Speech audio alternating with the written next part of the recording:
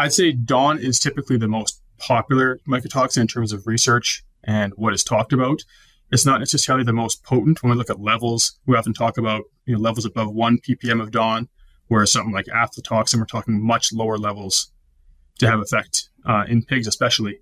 But yeah, DON is typically the big mycotoxin that everyone talks about, produced by Fusarium species of mold. And I think the reason it's so talked about is because the effects are seen rapidly, and it affects different areas in the pig. It's not specific. So, it can affect things like tight junctions in the intestine. It can also increase free tryptophan in the blood, which can suppress appetite. It can even affect glucose transporters in the gut as well. So its effects are wide-ranging. A whole new era of communication in the Canadian swine industry is coming. Now you have the brightest minds of the Canadian and global swine industry right in your pocket. And what's best? You can listen to all of them while driving to a farm, traveling, or running errands. It's never been this good, and it's never been this simple. We want to thank the innovative companies and products whose support and trust make this podcast possible. Our nutrition group includes 4 companies: Nutrition Athena, Shakespeare Mill, Farmhouse, and Nutrition Partners, which serve swine producers all across Canada. Swine Veterinary Partners comprises 4 well-established clinics across Canada: Precision Veterinary Services, Premier SHP, Demeter, Ontario, and Demeter, Quebec. AX3 Digest is a highly digestible source of protein with a low level of potassium, giving young animals a healthy start. Welcome to the Swine It Podcast Show Canada, a weekly podcast where you'll find cutting-edge insights and everything that's working in the Canadian and global swine industry. The Nutrition Athena, Shakespeare Mill, Farmhouse, and Nutrition Partners Nutrition Group offer the full range of nutritional product based on extensive research and developments and a solid team of experts all across Canada. Our objective is to provide cost-effective solutions, innovation, and support to producer from the entire Canadian swine industry.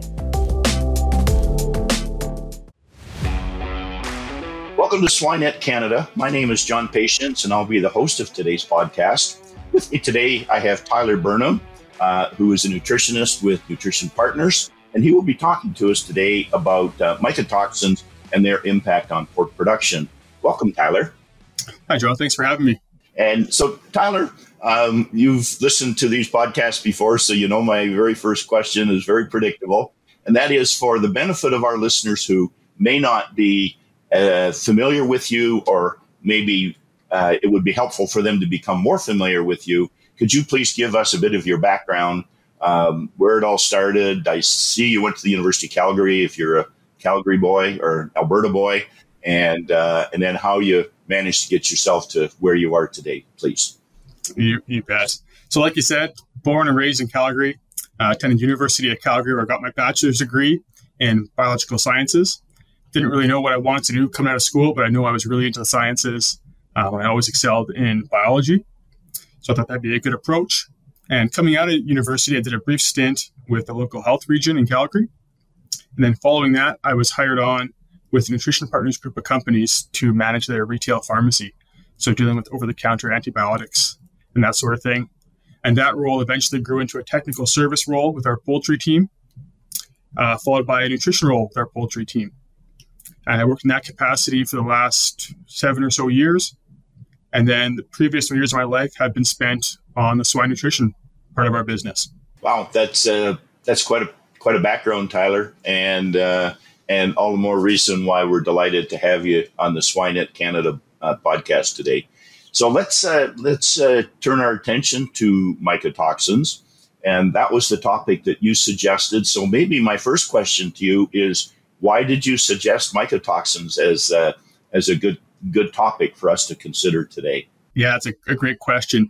So working in a micro premix manufacturing facility, we're exposed to a lot of these products that claim to do different things in terms of mycotoxin binding. So we're presented with dozens of products. And as nutritionists, it's our job to recommend these products to our customers. And we have to do so on an educated basis. So the mycotoxin topic is interesting to me because of the so many different products with so many different strategies. Right. And it is a complex subject. and we'll talk about the products more a little bit later in the podcast. But let's talk about mycotoxins themselves. And are they a particular problem this year? I'm located down in Ames, Iowa, and I also live part-time in Toronto, which doesn't give me very good insight into the status of the harvest on the prairies. But I understand that the harvest is well advanced. Is that correct? Yeah, harvest is well advanced out here. For the most part, we've had a more typical growing season this year. Harvest has been slightly wet. I wouldn't say it's above average, but there has been some challenge putting wet grain into the bins right now. But where we are geographically, obviously, toxin prevalence is a bit different to other parts of the world. We typically see lots of Dawn, zearalenone, fumonisin, whereas other parts of the world, like Europe and Asia, aflatoxin tends to be the most prevalent in those crops. Right. Yeah, you're a little cool and a little wet for aflatoxins to typically be a problem. That's not to say they're not going to be a problem, but not typically. I'm going to want to come back and delve into fumonisins a bit more deeply, Tyler, in a few minutes. But first, I would like to talk about, I guess, maybe the mycotoxins that we maybe know a little bit more about. Now, that's my interpretation. Yours may be different. But fumonisins have always challenged me, in part because I don't think we have good information on acceptable levels. And even with zearalenone, we down in the U.S., we hear producers talking about issues with zearalenone in sows that at levels that are lower than the recommended acceptable level for zearalenone.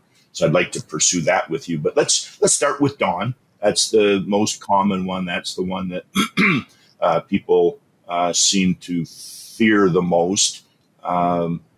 Where does Dawn sit into the hierarchy of mycotoxins now? Is it still the big dog at the top of the list, and zearalenone, fumonisins, and all the others are below it? Or have the others moved up and Dawn is no longer the big dog of mycotoxins? Yeah, good question. I'd say Dawn is typically the most popular mycotoxin in terms of research and what is talked about. It's not necessarily the most potent. When we look at levels, we often talk about levels above 1 ppm of Dawn, whereas something like aflatoxin, we're talking much lower levels to have effect in pigs especially. But yeah, Dawn is typically the big mycotoxin that everyone talks about, produced by Fusarium species of mold. And I think the reason it's so talked about is because the effects are seen rapidly, and it affects different areas in the pig. It's not specific. So, it can affect things like tight junctions in the intestine. It can also increase free tryptophan in the blood, which can suppress appetite. It can even affect glucose transporters in the gut as well. So its effects are wide-ranging. Right. It used to be, Tyler, that Dawn and zearalenone were serious problems in Manitoba, and then they gradually moved into Saskatchewan and spread across Saskatchewan. Are they a serious issue in Alberta, or as serious an issue in Alberta as they are in, for example, Manitoba? Yeah, good question. From our in-house lab here, we have a basic mycotoxin testing facility, and typically we see the Dawn more prevalent in corn, as well as zearalenone. So Manitoba, Saskatchewan, a bit more corn than we typically see in Alberta. So in that case, I'd agree with you that we typically see more Dawn, more zearalenone coming out of those two provinces. You mentioned your lab. Tell us a little bit more about your lab. Not a lot of private labs out there doing mycotoxin work. Can you tell us a little bit about your capability there? Yeah, you bet. So we've got a very basic lab here with NIR equipment in place, as well as particle size testing. And then we have a very basic mycotoxin test kit that uses lateral flow strips. Oh, okay. So a sample is prepared, ground, and then it quantifies based on the concentration on the strip. So we use it more of an indication as opposed to the ability to quantify, if that makes sense. Right on. You betcha. So if I'm a pork producer and I walk into my barn one day and things just aren't quite right, how might I know that Dawn is a problem?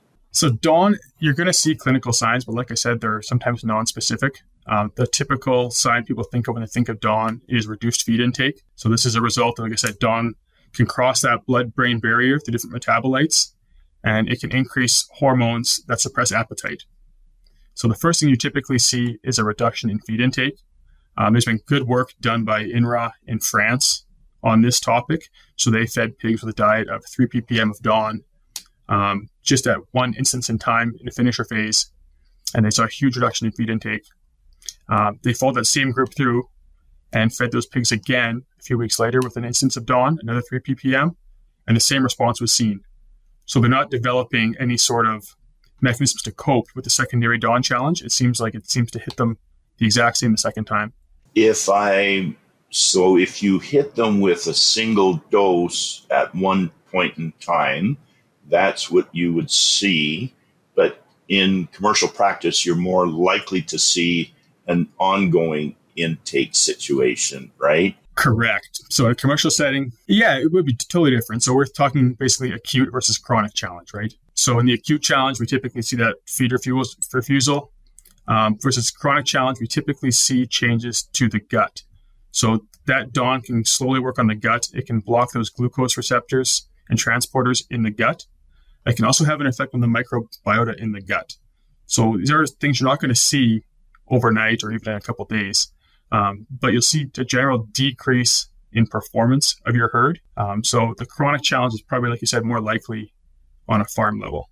Gotcha. Okay.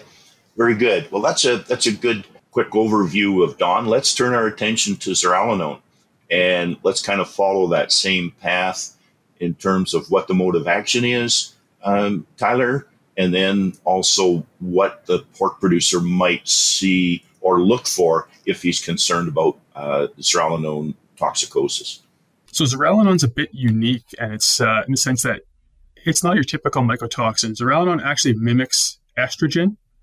So zearalenone combined to estrogen receptors create effects that we'd see from basically hyperestrogenism.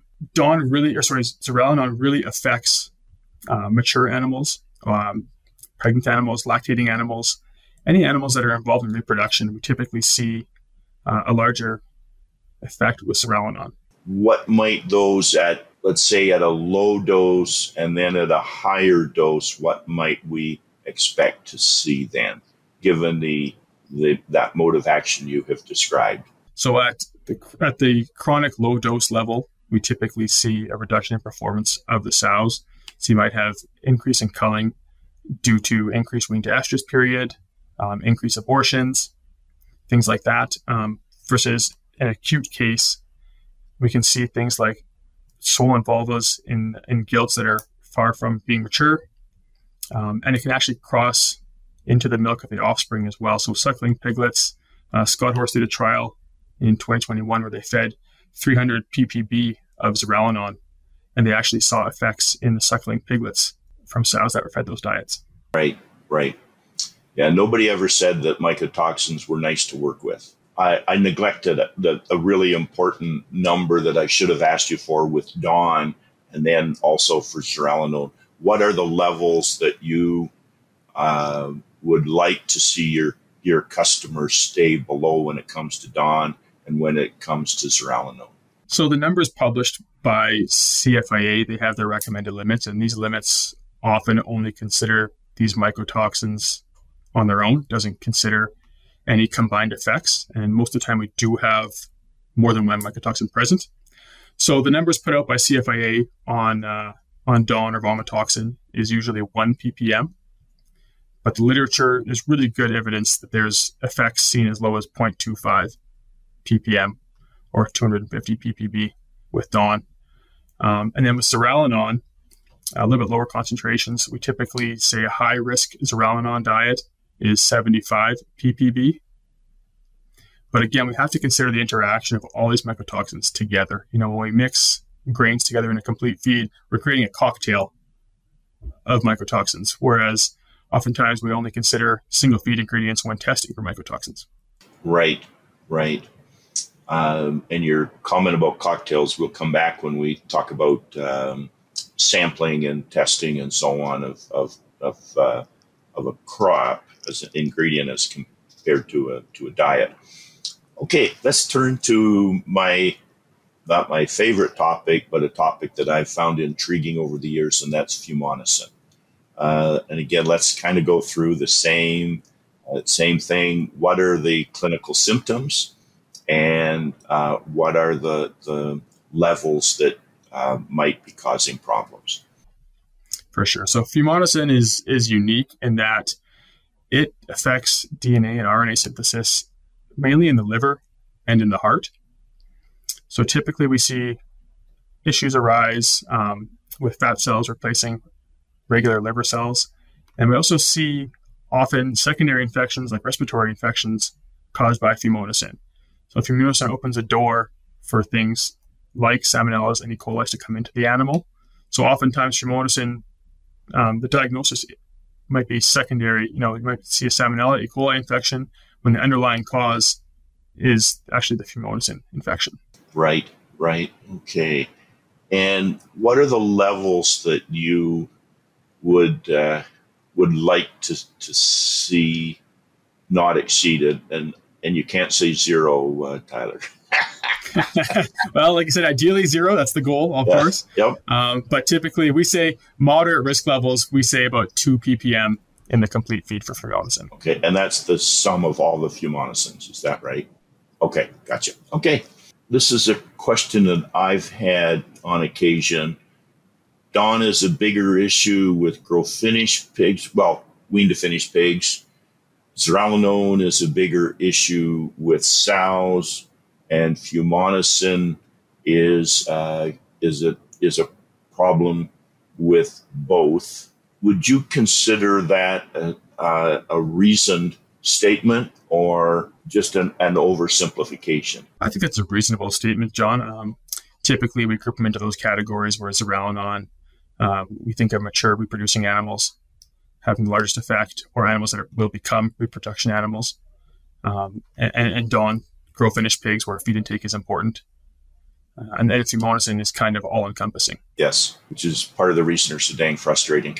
Absolutely. Yeah. So, okay, well, Todd, that's great. Now let's move to testing. And I know you have quite a strong background in that area personally. And so let's talk about testing of ingredients versus testing of mixed diets. How do I go about, if I have, if I see mold in my crop, how would you suggest I go about sampling that crop to see if there's any mycotoxins present? Because, of course, you can have mold without mycotoxins. You can't have mycotoxins without mold, but you can have mold without mycotoxins. How do I go about testing my bin of grain for mycotoxins? What's your recommended procedure for doing that? Yeah, good question. Like you said, the presence of mold does not always indicate a toxin. Lots of times clients will say, I saw some mold, so I know there's toxins in there. Or vice versa, they didn't see any mold, so they assume there's no toxins in there, right? And so even if they did see a mold and that mold is eliminated, the toxin will still be present in that grain that goes into the bin. Yeah. So if testing the actual grain itself, the biggest single most important piece is a representative sample. A lot of these toxins, they feed on damaged grains. So we'll see hot spots. So if there's a part of that field that was more prone to insect damage or bird damage or hail damage even, that chunk of the field is going to have a higher incidence of mycotoxins. So it's important that we take a representative sample when we're doing these testings. We took a organic feed sample of organic corn last year. We had about a 2 kg sample, a very large sample size, divided it into 4 different subsamples. And within those samples, we had Dawn ranging from 0.41 ppm to 1.4 ppm in the same sample. Wow. Yes. And fumonisin ranged from 0.58 ppm to 3.02 ppm, all in that same 2 kilogram sample. So representative sample is the most important piece there for sure. Yeah, and not easy to get. I'm going to drill down on this one, if you don't mind, Tyler, because it is so important. Because you can have a hot spot in the bin, you can have a leaky bin, and the crop coming in was perfectly clean. And by the following spring, you got a real mess on your hands. So help me to understand how I should sample my grain, and even maybe a little easier to define, how do I sample a truckload? Yeah, good question. The best way, once the grain's in the bin, it's a bit difficult to get a representative sample of that large bin space. But what we can do is, if we know how long it takes to empty that truckload into that bin, we can take, roughly 10 individual samples over the course of unloading that truck. And by mixing those samples, we should get a relatively representative sample with the goal of catching those hotspots. And what would you recommend a pork producer test for? Yeah, so swine, all toxins are bad for swine. They're the most sensitive species when we talk about monogastrics and ruminants. But DON is very important. Zearalenone, of course.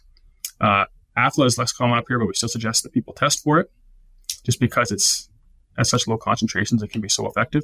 And fumonisin. Okay, so you would do all four? Ideally.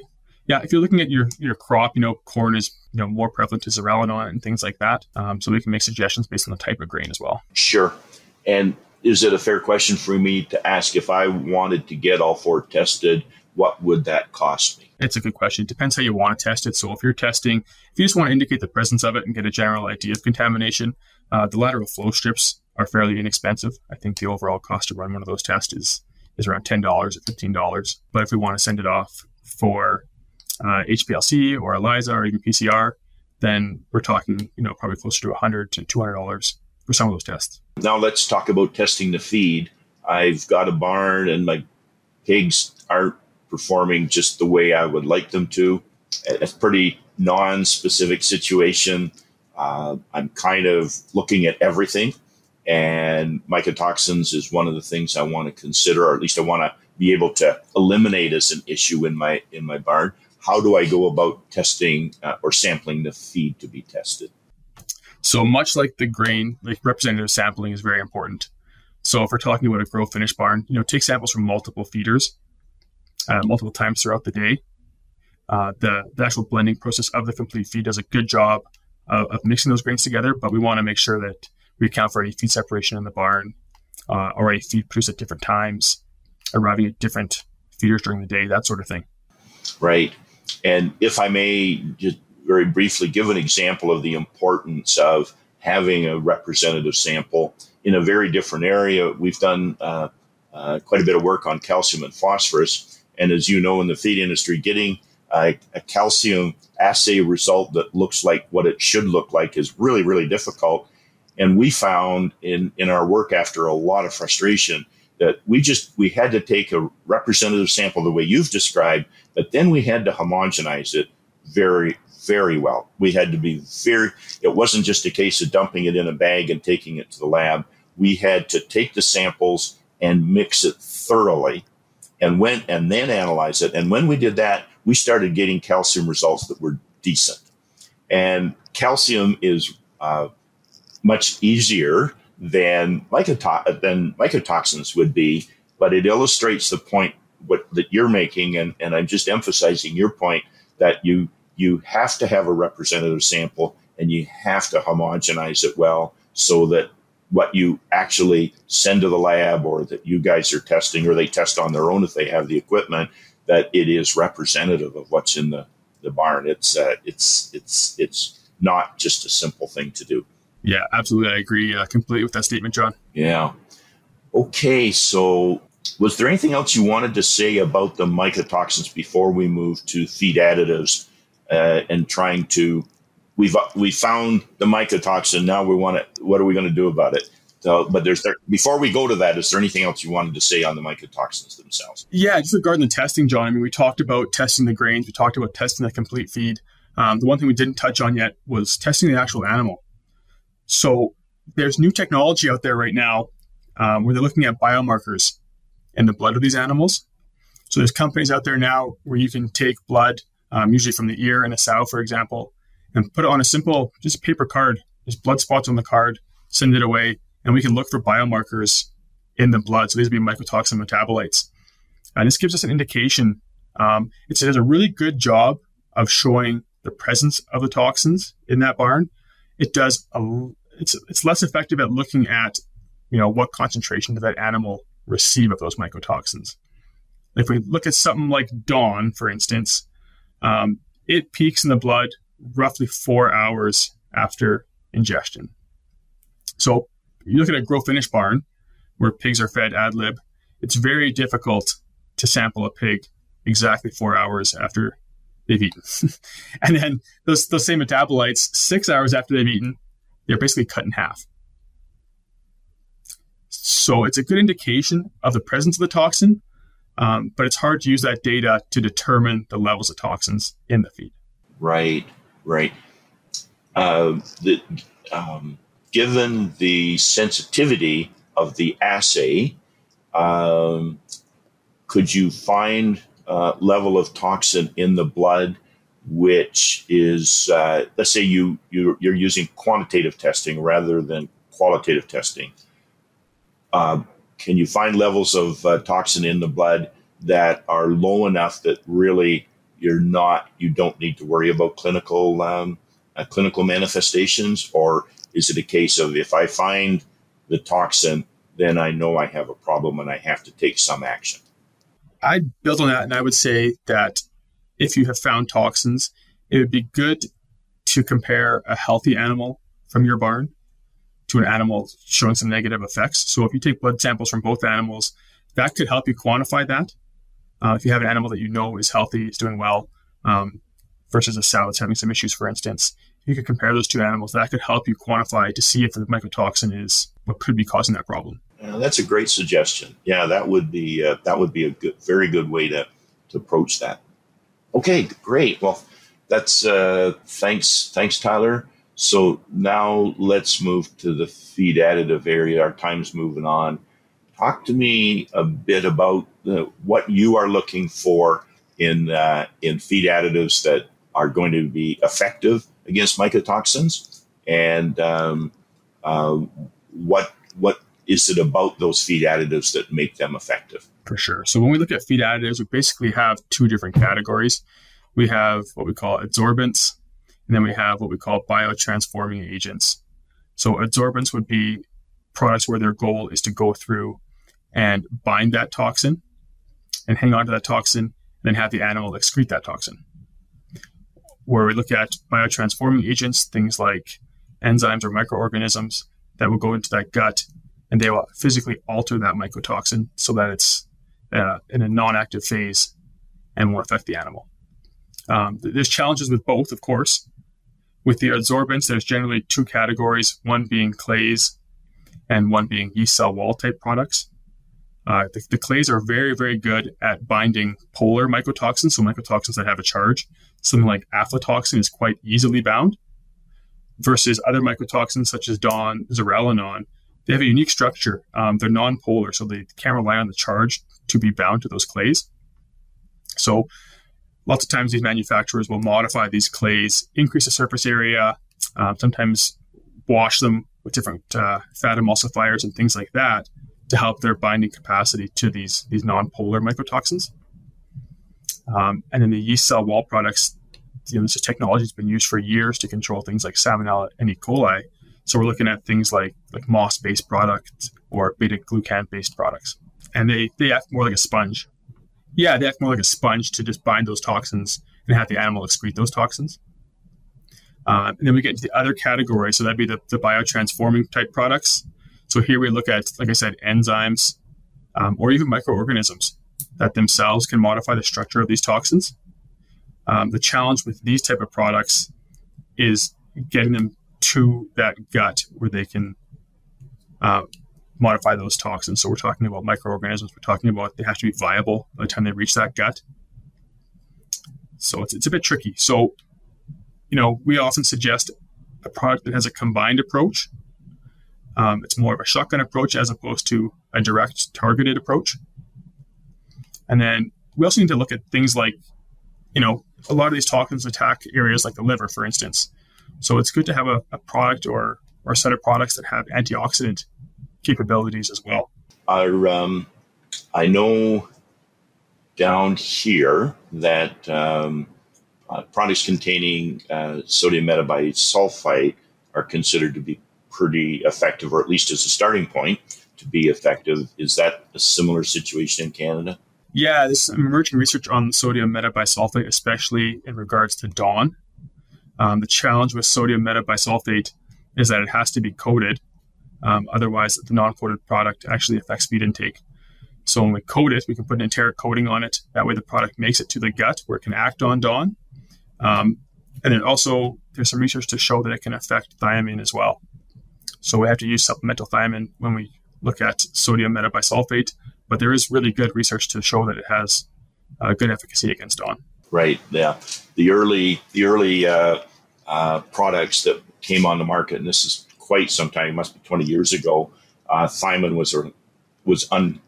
we were unaware that thiamine was an issue, and that created some angst until that was figured out. And so thiamine has to be a part of that equation.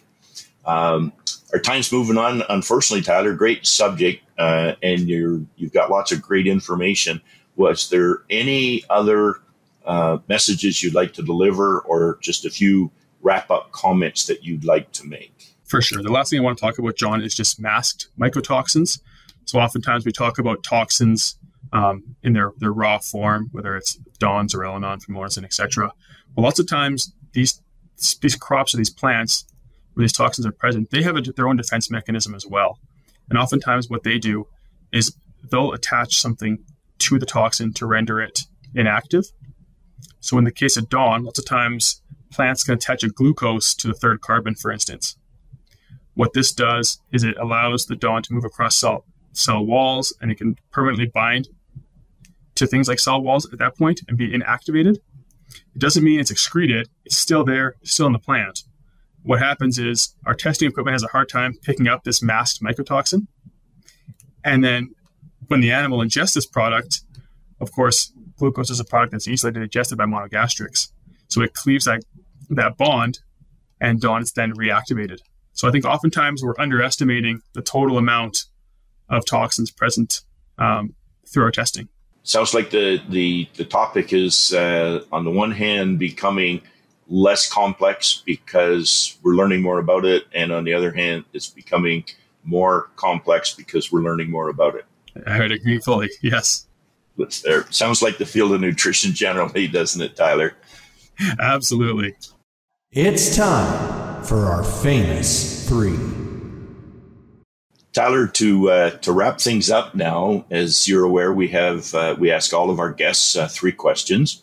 And so my first question to you is, do you have a favorite swine book, reference book that you use, or other reference that you would recommend to our listeners as a good source of information on mycotoxins or just generally in swine nutrition? Yeah, I do. So I read quite a few books based on swine nutrition. And with that in mind, my recommendation actually comes from a different point of view. So my favorite book right now related to swine is called Pig Signals. And it's by Jan Hulsen and Kees Schiepens. And basically what it does is it describes a lot of the behavior that we see in commercial swine production. And I found that has really helped going into barns and looking at it from a different perspective as opposed to just a nutritional or a health approach. So looking at those animals, seeing how they're behaving, what they're doing. The book does a great job of describing different behavior in those animals. Yeah, sounds interesting. And then the second book that if you could recommend, is any book now that you would recommend to our listening audience, whether it's a book that you found entertaining or one that you found to be of professional value to you. For sure. So I read quite a few books, and one of my latest reads was called The Smartest Guys in the Room. And it's actually a book based on the rise and fall of Enron. And I highly recommend it. It's just a really good, interesting read and really insightful as to what goes on behind the scenes. Yes, that I would agree. That's a great book and a good suggestion. And, it hasn't come up yet, interestingly, at least in my experience as a host here. So thanks for bringing that up. And then our final question is, what is it, Tyler, that about people who are particularly successful as professionals in the area of swine production, what makes them particularly successful? What helps them to rise above the average? Yeah, good question. So I came into the industry fairly young, and I think something that really helped me was to find a good mentor. So find somebody that's been in the industry for quite a while, that has a lot of experience. Oftentimes these people they love what they do, and they're willing to help young people. So I suggest really finding and connecting with a mentor or two to help guide your journey and help, learn where to focus and where to spend your time. Right. Well, and, interesting you say that, Tyler. When I was doing my PhD, I had a mentor there for a relatively brief period of time, only 3 years, obviously. And but a very elderly gentleman. He was well into his 80s at the time, but he gave me advice that I used throughout my career. And as you said, people like that are very, very willing. In fact, they're probably often enthusiastic about helping younger people. So great suggestion. Great conversation, Tyler. Really enjoyed it. Learned a lot. I'm sure our listeners have learned a great deal. We really appreciate it. And I thank you once again for being on this Swine It Canada podcast on mycotoxins. Yeah, thanks, John. It was a pleasure. I followed your work on energy and fiber specifically for years. So it's a pleasure to finally meet you and be a guest on the podcast. It's always nice to put a face to a name. Tyler, thank you very much. Absolutely. Thanks, John.